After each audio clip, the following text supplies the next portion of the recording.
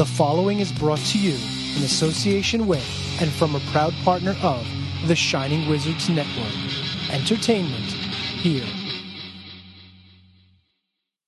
You're listening to Wrestling Night in Canada on the Shining Wizards Network with your hosts, Matt Copper, Dustin Maruka, and Snowy White. What's up, everyone? Welcome to another exciting episode of Wrestling Night in Canada. I'm Snowy White. I'm Matt Copper. I'm Dustin Maruka. Hey, bros, what's going on? Oh, not much, man. Just enjoying my weekend, staying inside, going through my newly acquired vinyls and that my dad gifted me. So it's been a pretty interesting weekend. Yeah. Right on. I got a record in the mail yesterday. I got one off Nick of Suburban Hypocrites and Inhumed today. And I was my first day back at work in 2 months, and my back is sore from standing for 8 hours. So this is fun. Whoa, no. The bass player for Inhume's name is Murderlizer. Okay, let's get that straight. Okay. Uh-oh. Not Nick. Here's the funny thing: I didn't know that. Oh. Yes, the Myrtle bastards tell me nothing. Of course, these are all bands in the local Winnipeg hard music scene, which kind of brought the three of us together unknowingly.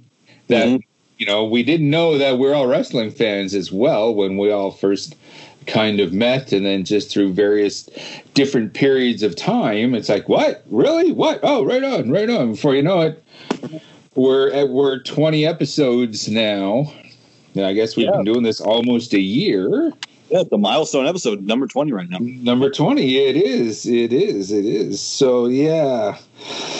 Yeah, so far, so good. Been having a fantastic time with this, and looks like we are going to continue to do that, because before we jump into everything, I just want to say, you want to keep moving forward. You want to keep going, introducing new ideas and kind of what we did, starting with this episode, to get a little bit of the friendly competition between us and all that, and give us something to think about, for every time out. But with so many of these great pay-per-views and special events and whatever you want to call them, we kind of sat down and we said, hey, you know what we should do is we should each go over every special event or every pay-per-view, make our picks, and whoever gets, the best record out of that is the champion. And then for the next pay-per-view, a special event, the champion out of the three of us has to defend the title.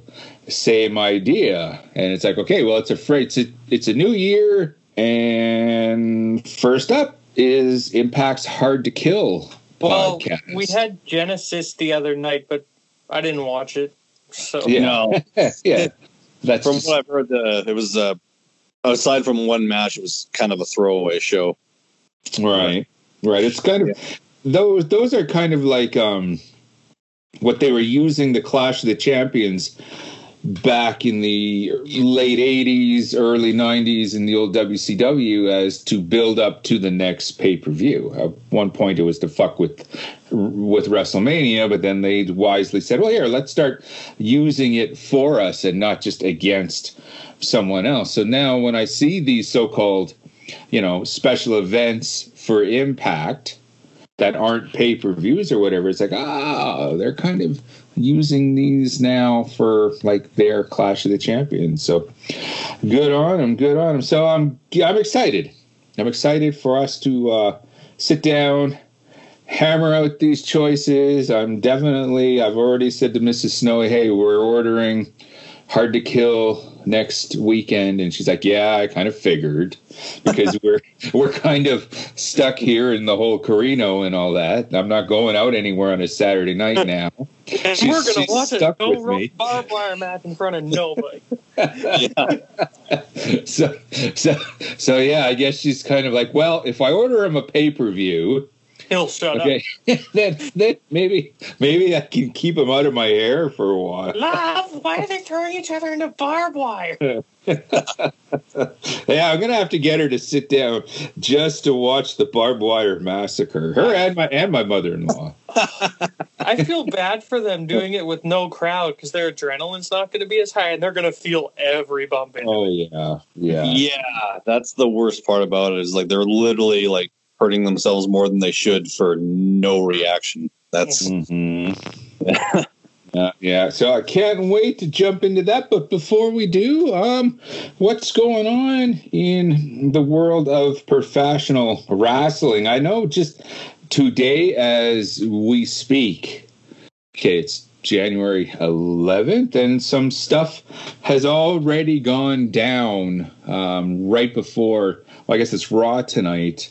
They've announced that Drew McIntyre has the Carino. Yeah, unfortunately, he tested positive just earlier today. They announced it, and so now he's in quarantine, and this is coming just a week after their match between, or his match between Goldberg was announced for the Royal Rumble. So yeah, it's rather unfortunate timing, and I hope for the pay-per-view's sake that he's able to recover in time and do the match. Not that I thought it was going to be like a long match in the first place, but yeah, I hope he's symptom free and tests negative in time for the actual event. Yeah, because I was thinking like one person gets it and it can go through the locker quite quickly and all that. So it's like, what's going to happen the night before the Royal Rumble? Okay, 20 guys. Vince, I don't feel good. Like, uh-oh. Yeah, it's a slippery slope for sure. Someone's or it's a sloppy slope. A sloppy shop slope. It's a sloppy shop. Also, before we continue on with that topic, 28 years ago today was the first Monday Night Raw. Oh wow! Wow! Holy shit! Jesus! Raw is almost as old. I didn't think it was that long. I'm and almost that as was old as Raw. Yeah. That was one at the old Manhattan Center as well. Yeah. Like, it wasn't in the big arenas and all that. I think the Manhattan Center only held a couple thousand people or whatever. It was definitely. I have the card in front of me. Ah. Do you have the results? Maybe share. Yes, I do. Oh, okay. Yokozuna with Mr. Fuji defeated Koko Beware in 3 minutes and 45 seconds. Okay. The Steiner brothers defeated the Executioners, who were Dwayne Gill and Barry Hardy, in 3 minutes. All right. Poor Gilbert getting killed in 3 minutes. Yeah. Like. Shawn Michaels defeated Max Moon to retain the Intercontinental Championship in 10 minutes and 30 seconds. Oh, Max Moon got a 10-minute match for the IC title. The Undertaker defeated Damian Demento in 2 minutes and 26 seconds. Don't even remember that guy. Holy shit. And throughout the night, Bobby Heenan was trying to get in, but failed a lot. Oh, yeah. I remember those spots. They've shown those over TV for quite a few years. And this was back. That was it. Yeah, this is back when Raw was only a 1-hour show, too. Yep. Yeah, now it's 6-7 hours now or something like that. Fuck it feels like watching an 8-hour WrestleMania. Yeah, definitely feels like with no fun. Yeah, like they could definitely, like, considering like how SmackDown is a much like more watchable show, maybe going back to 2 hours isn't such a bad idea. Like, I think the powers that be are kind of calling some shots on that. AKA, well, we have sponsors. Yeah. I don't know, man. No one's watching your damn show anyways, so we have a huge roster. Why are you only using 10 of them then? Yeah, exactly. Why are you bringing back old people that can't? That, in the words of Mustafa Ali, can't even walk. Yeah. Jeez. Wow. So, yeah, hopefully, because McIntyre is actually, like, for all the shit that I give the WWF, it's just like they're now although I just, like I said on the show before, they're actually featuring a lot of people that I would actually care about more. This is probably the roster of people that I would actually enjoy the most and want to see out of any other time period. Guys like McIntyre, like AJ Styles. These guys are at the top of the card. It's just by now, after how many decades of Vince pissing me off and all that, I'm just kind of tapped. I'm kind of tapped at the point when I would want to watch it the most. Mm-hmm. It's kind of like how like when you would watch new Simpsons episodes after it turned bad, like you watched it for hope.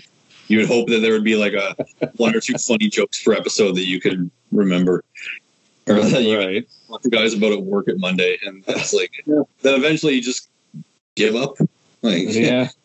That's a good analogy. It's a good way of looking at it. And what is this I'm seeing here about Trump being banned from the WWE?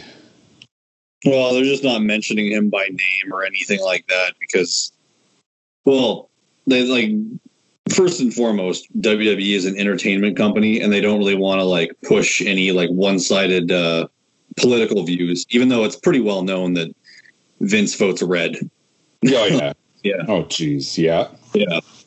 But he doesn't want any political views being displayed on any WWE television, which is admirable, I suppose. Like That's smart, yeah, like. And he's aware that a majority or like a good chunk of his audience is either Latin American or African American. So bringing up Donald Trump, I imagine, could be very triggering for a lot of his audience. Oh, definitely.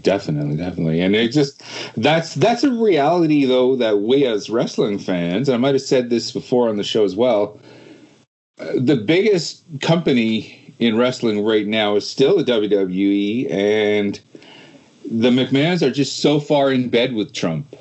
Mm-hmm. And I'm sure a lot of our favorite wrestlers within the league and probably within AEW as well are all red. I'm pretty sure Tony Khan. Yeah, I think Tony Khan votes red, or the Khan family probably does too. Mm. Though they're all billionaires, so it makes sense. Like, that's just it. Maybe they don't necessarily like Donald Trump, but they just vote for the party. Mm-hmm. Yeah. Mm-hmm. So it's like, when I saw that, I had to snicker. Mm-hmm. It's like, okay, this is damage control, especially with everything that went on in the Capitol Center and all of that. And they just don't. I guess they have shareholders to answer to, and when the shit went down, at the Capitol building, I'm sure sponsors, shareholders, and all that, they all got on the horn with Vince and said, what the fuck? You've had this Trump, you've had this asshole on before. He's in your Hall of Fame, and Mick Foley even tweeted, we got to get this guy out of our Hall of Fame.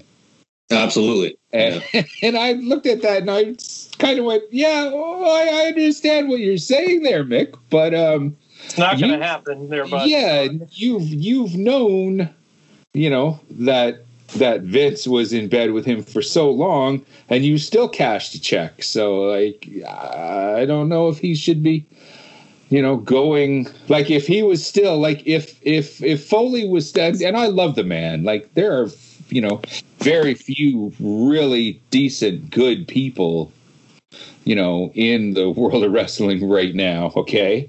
Mick Foley's up there. Yeah, for sure. Like, oh, for sure. He's like a teddy bear covered in barbed wire. Teddy bear covered in barbed wire. He's known. That's a good way to describe him. Yeah, definitely. But he's known, like, from being behind the scenes, just how far the WWF is. And if he was still on the roster, if he was an active, if he was still in wrestling. Oh, good. Okay, I don't see he wouldn't be making any tweets about getting Trump out of the Hall of Fame and all that.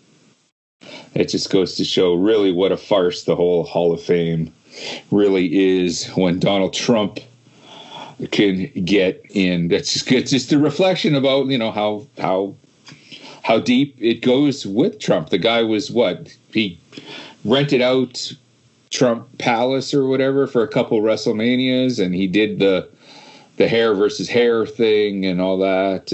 But it's like that's enough for a Hall of Fame, you know? Yeah. And he bought Monday Night Raw from Vince for 1 week and made it commercial free for one episode. Only on the USA Network, though. In Canada, we still had random commercials pop up. But then a week later, made Vince buy it back for double the price. Yep. Okay, yeah. But before we go too far down the political rabbit hole, we do have stuff actually relevant to pro wrestling that... Yeah, I'm hoping I don't get a bunch of angry emails or messages in my inbox. Yeah, that'd be fun. Yeah. Finally. Yeah, we finally step outside the ropes for I deal with topic. enough of those anti-maskers at work. I don't need this shit too. Yeah. No, not just anti-maskers, just like horrible people in general that like you can't come in the store. Why? You're not wearing a mask. So put it on or get the fuck out. No, fucking leave. Yeah, you don't have to be here. You're not allowed to swear at me. Do I look like I give a shit? No. Get the fuck out. Yeah. That's the thing. Like, take your phone that you use to tweet all your shitty opinions with and order your groceries online. Yeah, there you go. There you go. The store has curbside pickup. Mm. So. Yeah. But you can't trust that, though. You know, those people working there, they don't know what they're doing. Who's ordering this bitch again? Let's fucking. This is why I don't work with the public. God, I hate it. We feel for you, man. That's For sure. What I'm really excited for here, and you know what, we should have given ourselves a little more time, perhaps, so we would be able to cut a promo on each other for this new exciting game that we want to play, starting with Hard to Kill, coming up next on January 16th.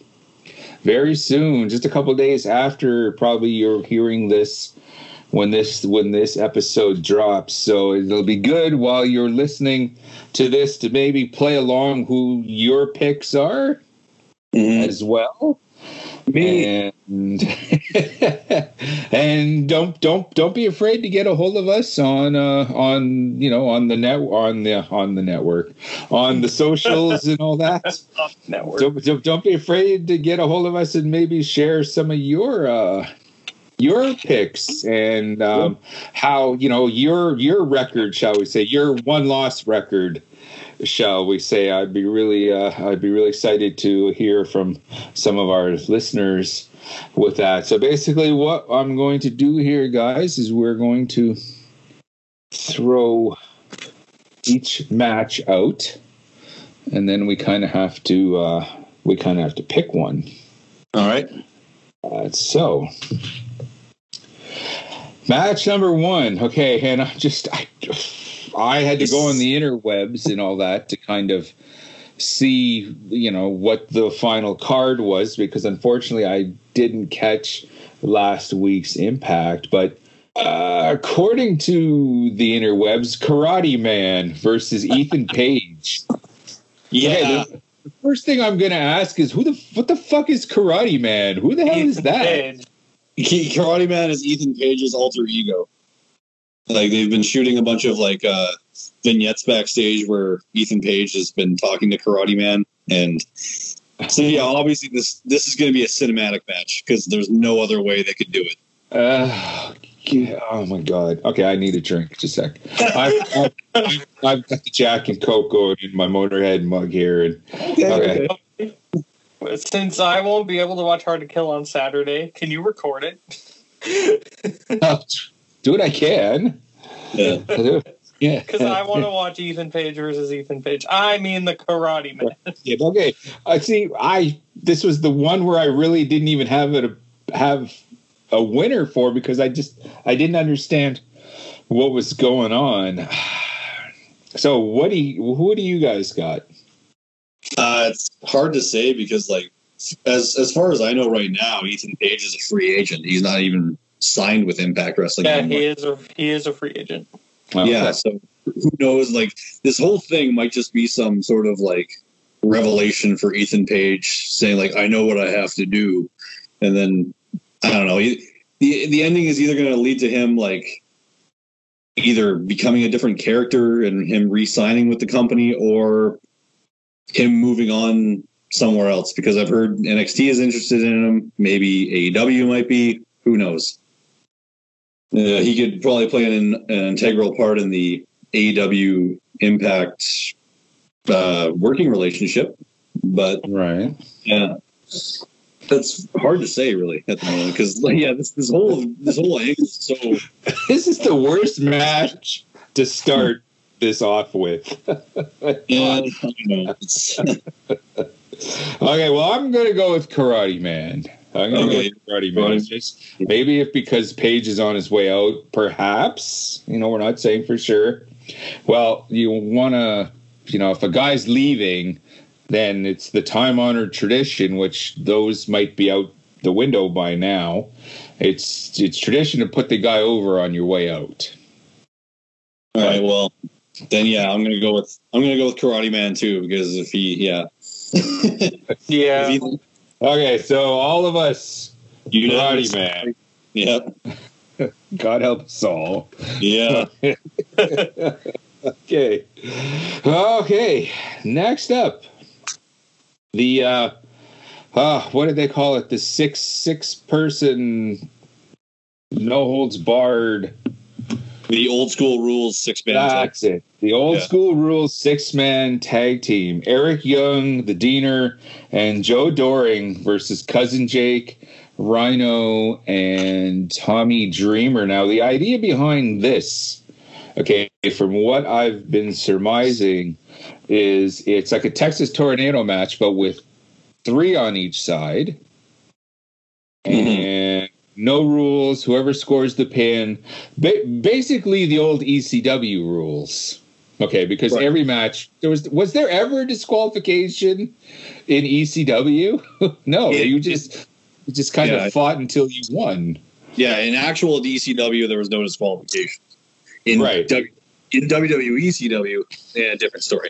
That doesn't count. No. That in itself is a whole other turnbuckle talk. Vince's idea of the ECW and all that. Yeah. So basically, I'm thinking this match is just for a way for Tommy Dreamer to go, see, I was in ECW. Remember me? I did it. And remember my buddy Rhino? He was in it too. Even though they've already done this several times, like they had the 2 ECW one night stands in WWE. And even Impact, like 10 years ago, did what was it called? Extreme Reunion show? Yeah, it was called Hardcore Justice instead of Hard Justice. Oh. That was ECW. really good. I enjoyed that. Yeah, but it was like that pay-per-view was like they did so many interviews with TNA stars talking about ECW, but they couldn't mention ECW by name. Couldn't actually. I still say remember the name, Just Incredible running down the ramp in an ECW shirt, and they had to pan away, and the camera had the camera guy went, "You have to take that fucking shirt off." Yeah, we can get sued. Yeah, it was just like the best parts though were like the TNA stars talking about their favorite memories of that Philadelphia wrestling company.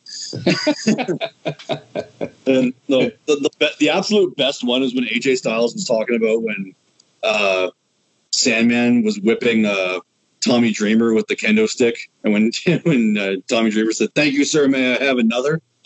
Oh, the way H.I. Styles was talking about it, he just sounded like he was like on an episode of Drunk History where he's like, so yeah, there's these two guys, right? And they're fighting and they hate each other. And then there's one guy, he hits him with a kendo stick. And then the other guy stands up and he says, oh yeah, thank you, sir. May I have another? Just that fight in that promotion where Tommy Dreamer won the Philadelphia Wrestling Championship. Yeah. It's like these guys, they hate each other, right? And they're just hitting each other. And they're bleeding. And all you can't even say the word Sandman.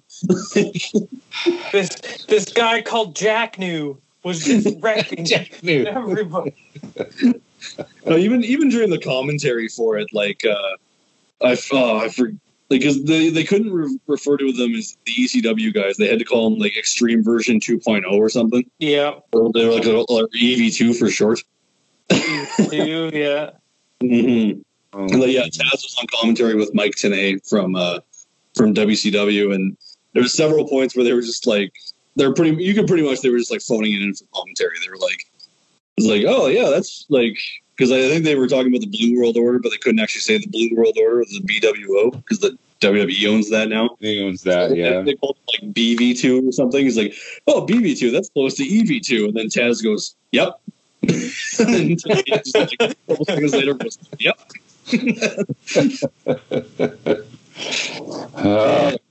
The seedy underbelly of the world of professional wrestling. Yeah, but then later on in the show, towards the end, when the Sandman actually came out, not to enter Sandman, by the way. So, but yeah, he comes out and like Mike Tenay just goes, "Oh, what the hell? It's the Sandman." Yep. Yeah. I remember during that pay-per-view. That was great. Oh yeah. Yeah, it was supposed to be originally. It was just supposed to be like the Hard Justice TNA pay-per-view that they had every year at the time. The next episode of Impact. Mm-hmm. Yeah. Yeah. With all of this in mind now, who are you guys taking with this? I gotta go with Rhino and Tommy. I gotta. Really? Yeah. Okay, I was gonna go with Eric Young, Diener, and Doring because like they're trying to build them as like a threatening stable right now in the company. So I think it would be stupid for them not to put them over. I'm going to agree with you, Matt. I think, I think it's going to be a barn burner, and Dreamer is going to do everything, and Rhino is going to do everything that they can. Mm-hmm. You know, it's basically nostalgia for ECW fans, but they want to, like you said, they want to push, Young, Eric Young as what's his name, the Maniac something. I don't remember. Yeah. I was Impact more. We're so professionally. Yeah. So, okay. Next one up. The X Division title championship match. Manik is defending against Chris Bay and Rohit Raju. Who do you guys think got? I'm going to go with Manik because I think this whole thing where like it's pretty obvious that TJ Parker or TJP is Manik. So I think they're going to keep continuing this storyline on for a couple more weeks, or at least until the next pay-per-view, I think. Because I think Chris Bay just kind of got dragged into the whole thing on the last episode of Impact. So I think to have them reveal that Manik is TJP right away is probably. I mean, he already revealed it on his Instagram. No, I know. Well, I mean, it was pretty obvious from the get-go, like same tattoos, but yeah. So I think that's gonna, I'm gonna go for Manik, and then it's gonna keep going. This storyline's gonna keep going on for another few weeks at least. Oh, okay. What about you, dude? I was gonna say before Matt said that, I gotta go for TJ. I mean Manik. Okay, kind of the same reason, I guess. Yeah, I think that is going to continue with TJP and all that, but without the Manik gimmick. I think its time is up And I think it's going to be TJP chasing Raju for the title. Okay, so you're picking Raju. Yeah. Okay. The ladies' title match, Deonna Purrazzo is defending against Taya Valkyrie. What do you guys think? I'm going for Deonna Purrazzo because she's an incredible heel champion, and I want to see her have a really long run with the belt. Yeah, I'm kind of thinking that too. Like they're good. Like they maybe with her they're gonna give it some stability and give her the push for sure. I don't think Taya needs it right now. No, she already had a really long run with the belt, so no point in giving it back to her.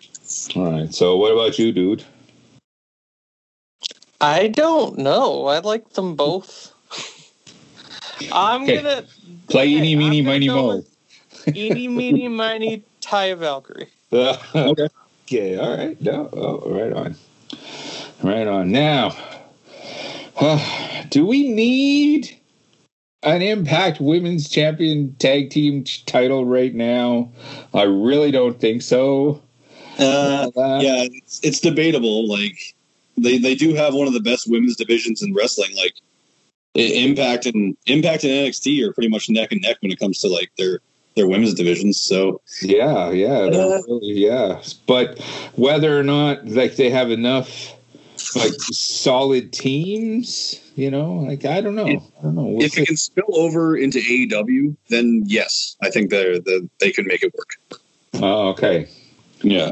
Fair enough. So we got Havoc and Nevaeh versus Kiera Hogan and Tasha Steelz in the finals of this tournament, which I was bummed. Like in this household, we were, as much as I love Rosemary and all that, we were really pushing for Jordynne Grace and Jazz because Mrs. Snowy is a fan of ECW from back in the day with me. She used to watch every Friday night with me and all that, and she was like, Jazz.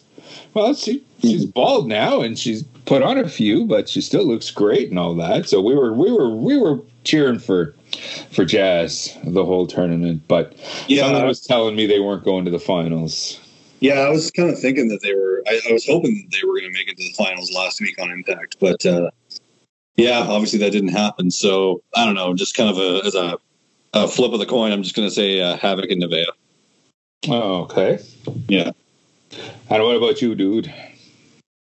I'm going to have to go with whatever. Who's Jazz teaming up with again?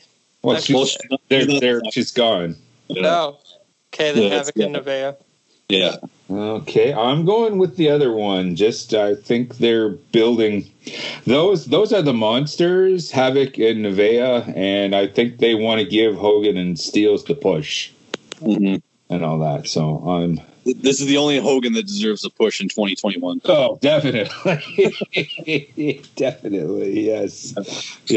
Imagine, I hope that's her. I hope that's her shoot name. Her real last name. I hope she didn't show up, from the Indies to Impact, and then Cyrus went, here, we're going to call you this. Yeah, that is her real name. Okay, good. Yeah. Okay, good. I know we're really looking forward to this six-man tag, the Elite versus Rich Swann and the Motor City Machine Guns, and of course the Elite being Kenny Omega and the Good Brothers, versus Swann and the Machine Guns. Who you guys got? I have a feeling we're all three are going to be thinking the same thing. Yeah, like I have to, like, they wouldn't have built this story bringing in Kenny Omega only for him to lose. Because like Don Callis is not that stupid. Like he's got a big part in this, and I know he has all the creative control in the world in this company. So I doubt very much he would actually book Kenny Omega to lose his first match with Impact in the crossover. Of course, yeah, I'm thinking the same thing.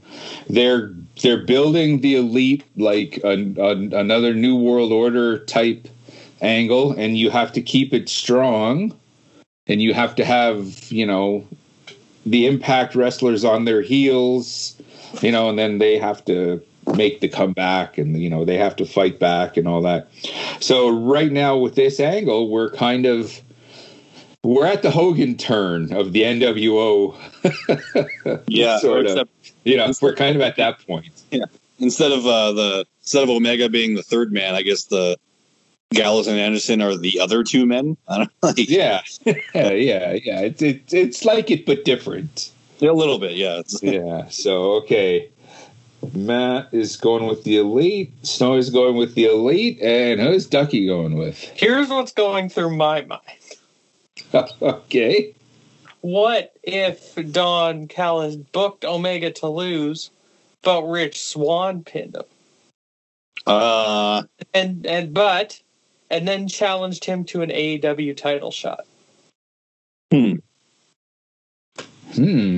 Title versus title sometime down the line. I think I could see that, at an AEW pay-per-view sometime down the line. Maybe, what's the next one? All In or Revolution? Yeah. Oh, okay. It would. I wouldn't think in the match, if the Elite were to lose, I don't think Omega would take the pin. No. It would have to be one of the Machine Guns taking out probably Carl Anderson. Yeah. Or maybe Rich Swann pinning Carl Anderson. I think that would have to be the finish if they would have to go that route. That's interesting, actually. I didn't. Mm-hmm. So you're taking the Impact faces? Mm-hmm. I'm going to get a lot of hate mail for that. No, God, I can read them already. I'm going to be cheering for the Impact guys. Well, I'm not predicting them to win, but I'm going to be cheering for them. Yeah, like my predicted finish is that Kenny's going to hit the one-winged angel on Rich Swann and win the match, but who knows? Like, yeah, I'm thinking maybe someone else from AEW is going to join, or maybe someone from Impact is going to jump, or something like it's NWO all over again. Or if Moxley distracts Omega. Oh, that could happen too. Yeah, because Moxley hasn't been in TNA in forever, since his 2 tryout matches. Yeah, and no one really knows anything. When he had pink hair. When he had long pink hair, yeah. So it's going to be interesting. Yeah. I'm getting excited for this already. And one more, and I guess this is the main event, because there's going to be no ropes, I believe, and it's going to be barbed wire all the way around the ring. So they're either going to do that first or last. Mm-hmm. I would say probably it has to be last. Mm-hmm. It has to be last. The first when Abyss was first. No, okay. Yeah, okay, but I don't see Callis booking it first. He's kind of old school, and that's definitely going. I'm predicting they're going to be, booking that last. Who have you guys got? Because there's going to be no ring or no ropes, just barbed wire all around, and this looks like it was tailor made for you, dude. I gotta go with Sammy. He's a deathmatch guy. I gotta go with Sammy. Okay, you're both. It was also Sammy Callahan's idea for ICW to use the chains. So, yeah, I'm gonna have to go with Sammy Callahan, aka New Metal John Moxley. Nice. I just want to see the Switchblade Conspiracy reunion. Yeah. Okay. All right. Myself, I'm going the other way. I think this is the way they're going to blow off this feud between those two, because I'm thinking they might be key players down the line in the war against the Elite. So, right. And they're probably going to want their baby face to go out strong on this. So I was going with Eddie. Right, yeah. Well, I guess it all depends on really when the match happens in the show, but right. I guess we'll find that out when it happens, or when the show goes live. Normally, I'm not big on matches like this, or at least you might get the opinion that I'm not big on this because, I grunt and groan and piss and moan when I got to watch 3 hours of death matches and all that. But this is the way you use barbed wire. This is the way you use matches like this for the blow off. Yeah, not as like a normal, like everyday thing. That's like right. Like a normalized thing. That's right. You and you are in a match. Yeah. Like you're both friends in real life and in storyline. Okay, you're both good friends or whatever. But go in there with fucking machine guns or machetes. By the way, you got to wrestle 3 times tonight. Yeah. No, it's not for me. It's admirable, but it gets to be it's a bit much. Like it is. This is the way you use matches like this. So I'm looking forward to this. I'm actually it should be a good one, and I like both as performers. I like both Edwards and Callahan.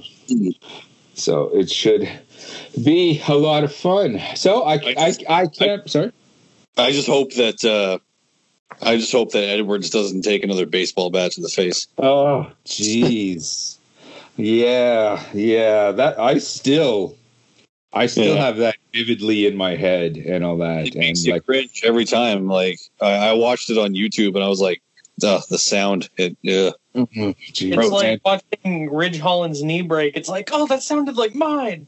Yeah, it's like, and it was Callahan's reaction. Yeah, how he knew he messed up, but he had to stay in character. Like his face for a second went, oh fuck.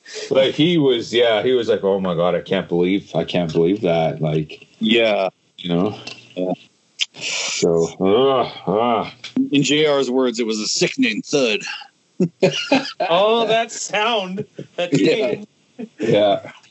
By God, he's dead. He's dead, by God. Mm-hmm. Okay. Well, I can't wait until the end of Hard to Kill after I've won this. Oh. Okay. Chucking shit, cutting a promo. Chucking shit. So after I've won this. Let me tell you something, okay? The 3 of us. Let me tell you, Mean Gene. Yeah. Out of the 3 of us, I am the one in the prime of his life. I see no reason for a youngin' and a veteran to be winning the first ever WNIC Heavyweight Championship. There we are. We all got to work on our promo, but hey. Should the winner cut a heel promo and roast the other 2 after we win? Like, we should probably. I'm sure. It all depends on how many drinks I have. Okay. Because I have no doubt who's going to be victorious in this. Oh, well, of course. It's going to be me, obviously. Okay. So what happens if there's a draw? Co-champion, I guess, yeah. Yeah, or I find a match you 2 have never seen, and you have to pick either one or the other, and you watch it. Yeah, that's what we should do. Good idea. A sudden death, not sudden victory. Mm-hmm. Because this is sudden death. So I throw on a death match and be like, pick. That's right. Who doesn't bleed the most? If in the event of a tie, yes, the one that's the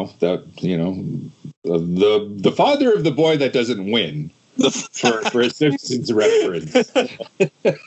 Okay. Mini golf episode. Yeah. then that person goes and finds an old match.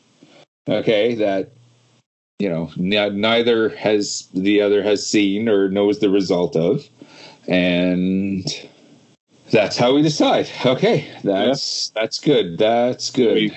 We don't have to mow each other's lawns in our wives' Sunday best. Like I said, it all depends on how many drinks I've had. It doesn't have to be signed in blood, does it? Well, I don't know. After a barbed wire match, I don't know. Yeah, it does. All right. Well, we'll leave it up to the bookers at Impact Wrestling. So. Yeah, and our own little. Well, I guess football has Monday morning quarterbacks. What would wrestling have? Like Tuesday morning Booker or Monday morning Booker? I guess because the pay-per-views were traditionally on Sundays. Yeah, I guess so. We might have to call it that. So we'll put with every one of these events, we'll put on our Monday morning Booker caps, and we'll go from there. Given who the EVP of the company is, and given that it's on Saturday, we'll call it the Sunday Morning Cyrus. How about that? There we go. Yeah, that's a good one. Sounds good. Sounds good. Looking forward to it. If he hears that, he's going to turn it into a fucking interview show on Impact. Well, I think WWE owns the rights to the name Cyrus the Virus. So, So yeah, I think Callis is just Callis from this point on. And I'm good with that. Mm-hmm. Yeah. What I am also good with is tonight's Turnbuckle Talk. If you have been a listener of all 20 episodes with us, holy shit, or maybe discovered us, episode 10, 11, 12, whichever, then you would probably would recall us starting this whole crazy train off with our very first episode where we decided, let's go with kind of the tried and true and go with the old standby of our Mount Rushmore of professional wrestling. Those five. Those four legends, that really mean the most to you. Like when you think of, this guy, and this guy are the four greatest of all time for whatever reason, for whatever category that you have, or any ideas, or what you think makes a great wrestler. Those would be the reason. So I was thinking maybe to celebrate our 20th episode, let's go back to the whole Mount Rushmore idea, but maybe something a little bit different, because it's not just the participants in the ring that make up professional wrestling. No. There is a number of things. There's a variety of other positions and ideas and contributions to the wonderful world of pro wrestling, such as the managers, such as the TV broadcasters, the play-by-play, the interview people, and all that. Like there's just so many other things. And over the years, like if you do it properly, you can become a character all of your own without usurping any of the attention from the ring. I think the best people that have done just that. They've carved out their own niche while not taking any away from anything within the ring, maybe even enhanced it. So we kind of sat down and said, okay, what about this, and this? And I'm really excited to hear what you guys came up with. And I figured we would go about the same way that we did with the first episode. So, number one on your Mount Rushmore of others there, I guess, Matt, what was your idea? My Mount Rushmore of others, I got my 4 picks. My first pick was JR. Like, he's the best commentator of all time, in my opinion. He's yeah, like that guy had a voice that could make you like care about what you were actually seeing. He could heighten the drama that was happening inside the ring. Like nowadays, like in his stuff in AEW, like he's not as good as he used to be, admittedly. And like he kind of screws up a lot now, but that's he's getting along, so it's kind of it's well, forgiving. Yeah, he's got to be in his 70s by now. Yeah, but like his prime stuff in WWF and WWE, he could make you believe that what you were watching was the most important thing that you were watching in your entire life. He could heighten the drama just by yelling, like even if it was just repeating Stone Cold's name over and over again after he won the WWF title at WrestleMania 14. Stone Cold. Yeah. He knew exactly when and how to drop it. Yeah. Or if there was like a run-in, he could like make it seem like this is the most dastardly thing that's ever happened in the history of humankind. Or even more recently, I was watching a review of WrestleMania 19. There was the match between Booker T and Triple H for the World Heavyweight title. Wow. There was a part in that match where there was many parts in that match where Ric Flair was interfering on behalf of Triple H. And at one point Booker T knocked Ric Flair off the ring apron. Lawler was trying to defend Ric Flair, obviously, being that Lawler was the heel guy. Lawler was like, "Oh well, that's showing such disrespect to Ric Flair." And JR went, "Flair has no business out here, damn it!" Well, that wasn't fair for Flair. Like, come on. Yeah. But just the way that JR. I feel a disturbance in the force. Did your wife just V8 herself? Yeah. She just got to chill. Yeah. You know what? I have Jim Ross on my list as well. My experience with Ross goes back to the old UWF. The first one, when we first started getting the Universal Wrestling Federation up here, like on Sunday afternoons. And I knew back then, like, this guy's one of the highlights. Like, he got so excited. Okay. Now, remember the Ross that you knew that would get excited? The Stone Cold. But a younger version.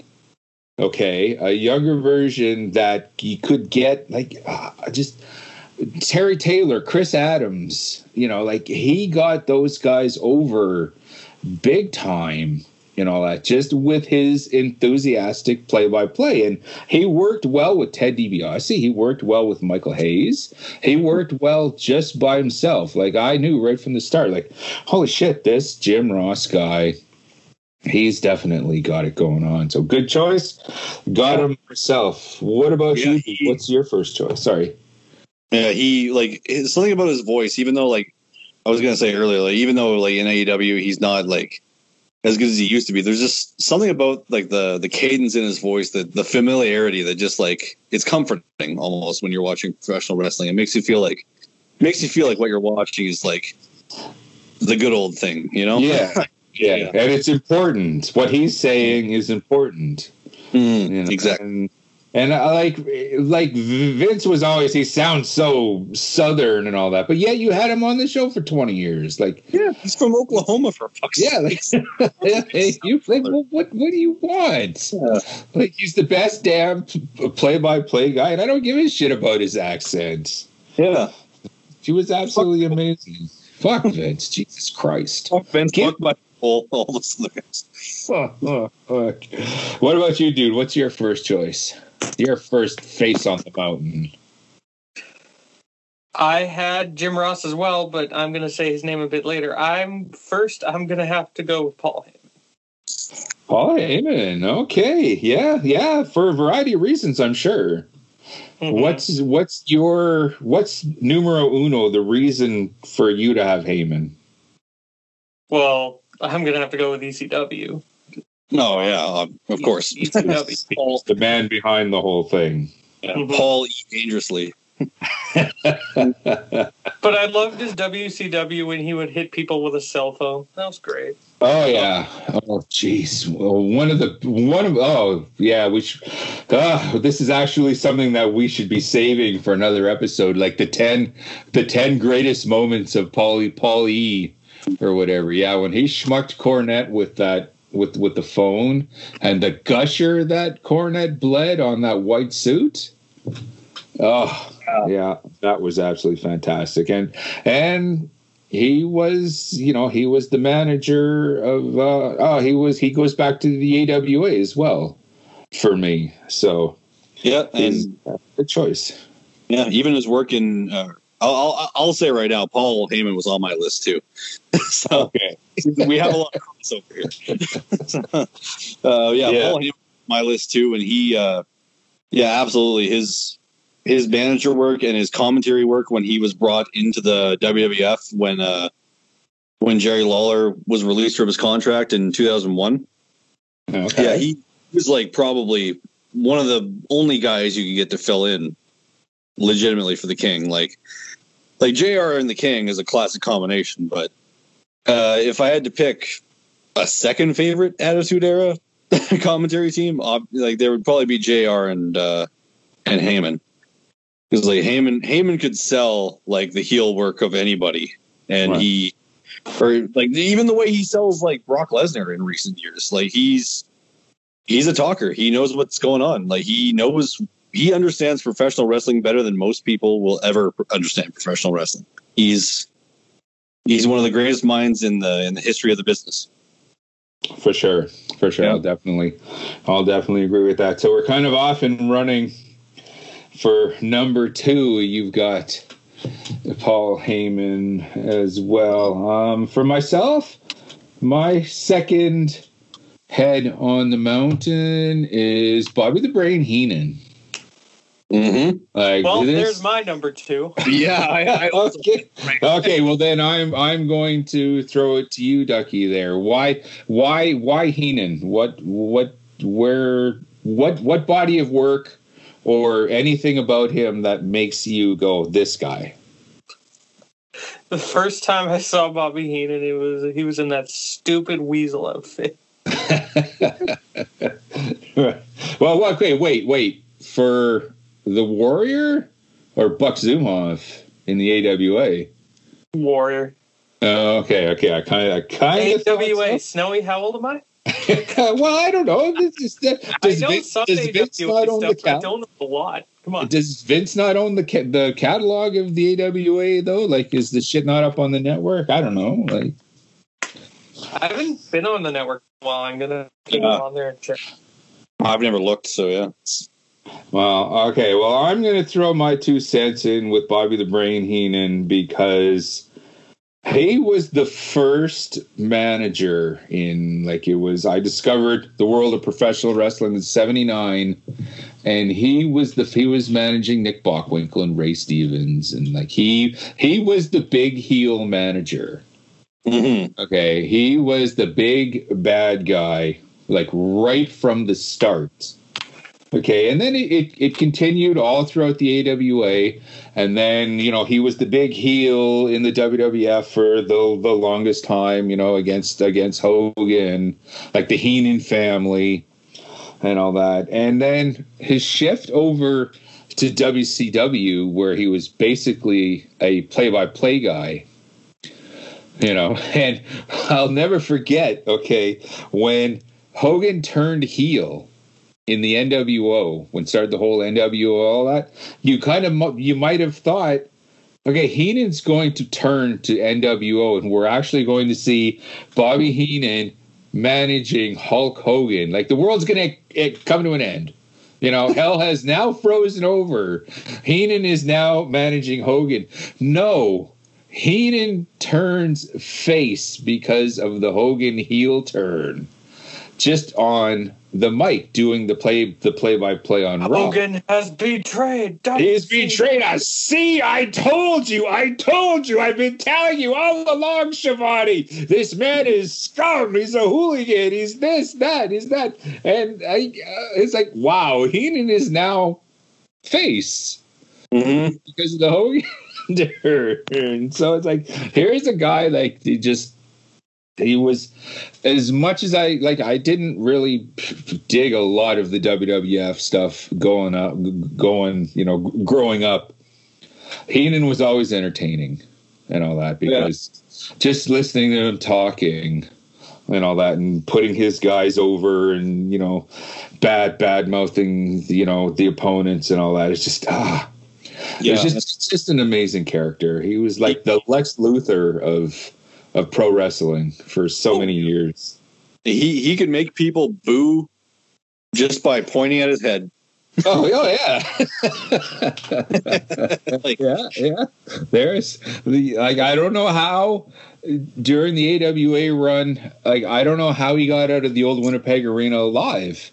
Because that was during the territory days where everyone bought into it, and he was the most hated man in Winnipeg. Honestly, I don't know how he wasn't stabbed or something. You hear so many horror stories about heels being attacked by fans and all that in the territories, because that's just, we were just, it's real to us, damn it. Yeah. Well, fans reacted differently back then. Oh yeah. A point to the head can make people boo, and a fucking drop toe hold can make people cheer. Oh, definitely. Jeez, Vern Gagne and Nick Bockwinkel used to pack the the old Winnipeg Arena just because they both had the sleeper hold. Who had a better sleeper hold? Everyone was enthralled by that. It was just absolutely fantastic. And Heenan was always in the thick of things. Oh yeah, he was kind of like, in a way, he was kind of like Paul Heyman before there was Paul Heyman. Oh, definitely. Yeah. You ask managers today, well, who made you want to be a manager? Well, you ask Cornette. You ask. Well, Cornette's a legend himself now, but you ask the Heymans and all that, who made you want to be a manager, and they're all going to say Heenan. Yeah, the brain. Probably the brain. Yeah, the weasel. So we're now head number 3. What does everybody want? We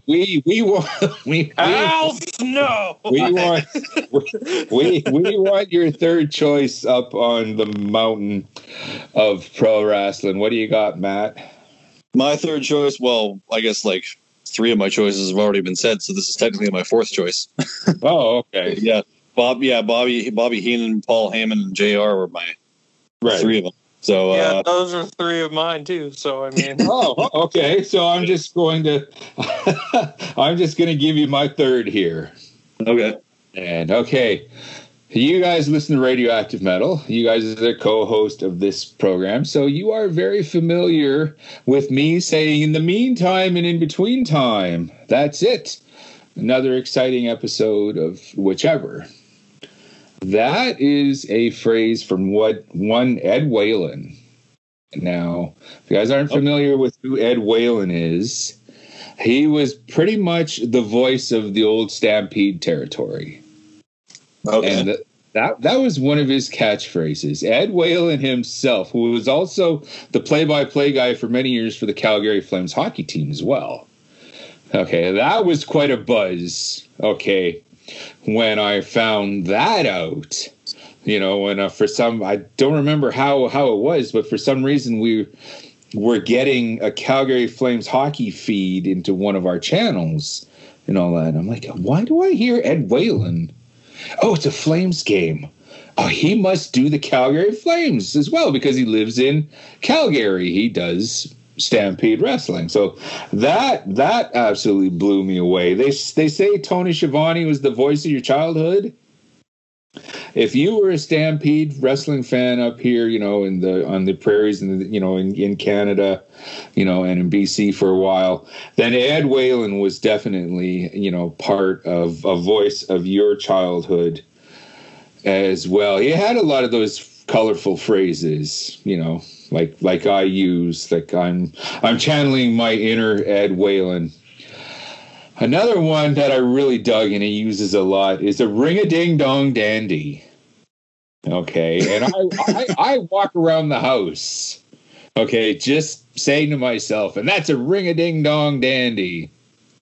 There would be a big brawl fighting a big there's a 6-man match, and it goes outside the ring, and Waylon ends up just goes, that's it. Everybody's fighting everybody. Okay, whenever we watch wrestling now, okay, and the brawl breaks out, both my wife at the same time.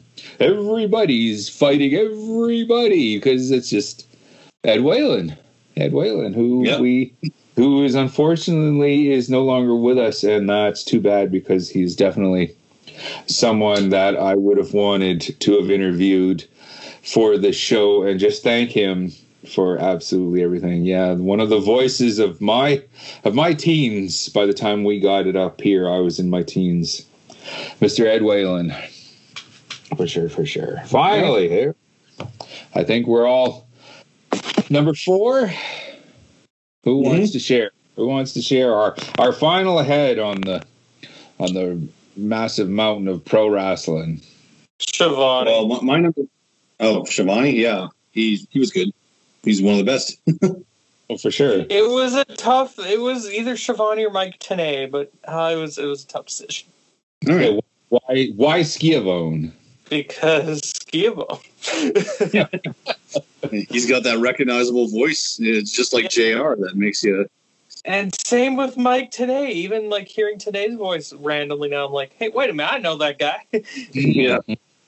I always liked Tenay. Like, I know a lot of people, a lot of fans and all that kind of gave him crap and all that. He was no good. He was just, no, Tenay was amazing. Like, they called him the professor. Yeah. Because he was. Yeah. He knew everything about everyone. He knew more about people than people knew about themselves. That's right. That's right. For sure. For sure. What about you, dude? My number 4 was actually the only non-commentator on my list. My number 4 was Paul Bearer. Oh. Yeah. Right on. Like, well, yeah, Paul Bearer, or Percy Pringle, whatever you want to call him, his work as Paul Bearer, though, or William Moody, his work as Paul Bearer, he knocked it out of the park entirely. Like, he was given that role, he was told what to do, and he went with it. He had never done anything like that before. And for sure, you have to wonder if the Undertaker would have gotten over as much as he did if he didn't have the Paul Bearer mouthpiece, because he wasn't much of a promo. He was just this big evil guy, but yet you had an even eviler guy. Yeah. Even though like he had Brother Love was Undertaker's original mouthpiece, but those two were like oil and water. They didn't really go together. Yeah. Yeah. So they had to bring in somebody, and so William Moody signed his contract with the WWF, and when Vince McMahon found out that he was a real life funeral director, he absolutely cackled at that fact, because he knew he wanted to pair him up with the Undertaker. Right. And here William Moody was a real life Undertaker. And I think it was one of the Road Warriors backstage when they were still trying to come up with a name for him. One of the I don't remember whether it was Animal or Hawk, but one of them just goes, "Hey, what about the name Paul Bearer? You get it? It's perfect." Yeah. Yeah. Like, there could not be a more perfect name for a manager for someone named The Undertaker than Paul Bearer. Paul Bearer, yeah. The pun is just too delicious, It works so well. Yeah, and also the fact that Undertaker, he wasn't much of a promo back then. Like Mark Calloway hadn't really done his promo chops all that well. And but when he did talk, it was like that low, slow, like really gruff voice to cap off the promos. And then to have the complete opposite, this like short little weaselly man with the most high-pitched voice you've ever heard in your life, that could just like one look of his face, like the facial expressions he would pull off too, would just give you the willies. Like it was Halloween every time, Paul Bearer, you saw him. It was Halloween again. Yeah. Yeah. And like he got over like 2 words that people, I guarantee you, most people say in their everyday life, just saying, "Oh yes," or "Oh yeah." but the way he said it with that voice and just how he drew it out like that, just like that. Oh yes! Fantastic. Yeah. And any of those vignettes where like they would show like the graveyard and Paul Bearer would just like walk into frame holding the urn, and he would just be like, "Oh, were you looking for me?" You do that quite well.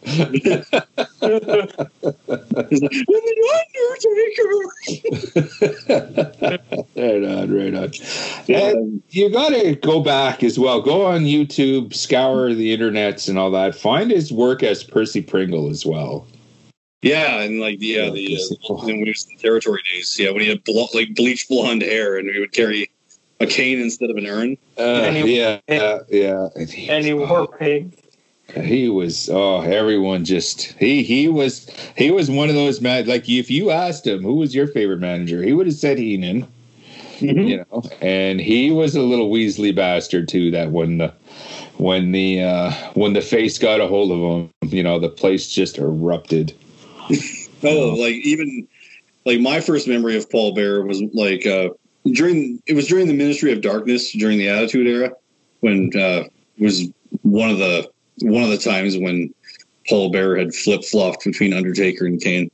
But in this instance, he was with the Undertaker again, and he tried to run away from Stone Cold Steve Austin. He opened the door and Kane was standing there, and he just went, "Ah!" Yep. And then they would both have a hold of him, and he'd be like, "Undertaker!" Oh yeah, because that's when they went to embalm Austin, and then they just kidnapped. Yeah, exactly. I remember that was one of the first episodes of Raw I ever saw.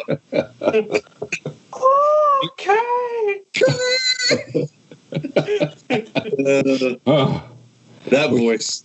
And then it ended with them throwing him in a sewer. Yep. Oh. Wow. Yeah. Kane got the manhole off, and Stone Cold cut a promo on Paul Bearer, and the entire time he's just shaking his head, going, "No!" Yeah.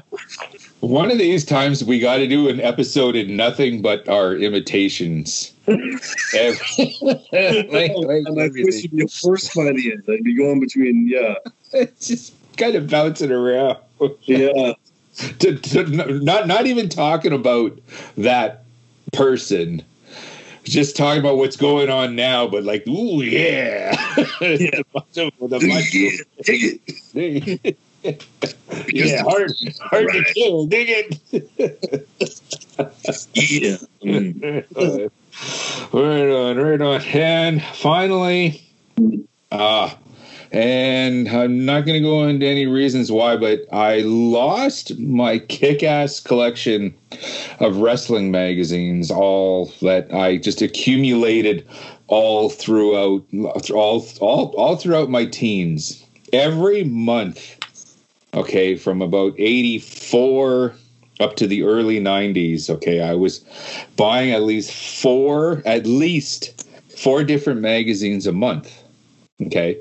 There were some quarterly editions or titles that would come out. Those months means I would buy 6 of them, and they all came from the same production company, okay, which these okay, the monthlies that I bought all the time were Pro Wrestling Illustrated, Inside Wrestling, The Wrestler, and Sports Review Wrestling, okay? The quarterlies were Wrestling, and then the Name. Oh, shit. And what was the other quarterly? Oh, geez, it's been a while. Well, anyways, I was buying I had this amazing collection. For the most part, they all came from this one publishing company, mostly edited by a man named Bill Apter. Okay. Every once in a while, you might see Bill Apter over the years. Not on the WWF, because they had the WWF magazine and all that. So these magazines never got acknowledged. But the other federations, especially come time the end of the year or the beginning of the new, Okay, when Pro Wrestling Illustrated would have their awards ceremony. As a matter of fact, last episode, I mentioned we have our own because of the PWI awards, kind of what we wanted to do as well. Well, the individual, behind that did most of the editing for a lot of these was one Bill Apter. And he would appear a lot, in the territories at the beginning of New Year's when he would present, I remember him presenting the most improved wrestler to Kurt Hennig, right after he'd become heel and he was the AWA champion, and he's trying to give, the most improved award to Kurt Hennig, and Hennig is like, what? Does this mean I was no good last year? I was the best last year. Now I'm the champion and all that. It's like, all I want to do is give you this award and all that.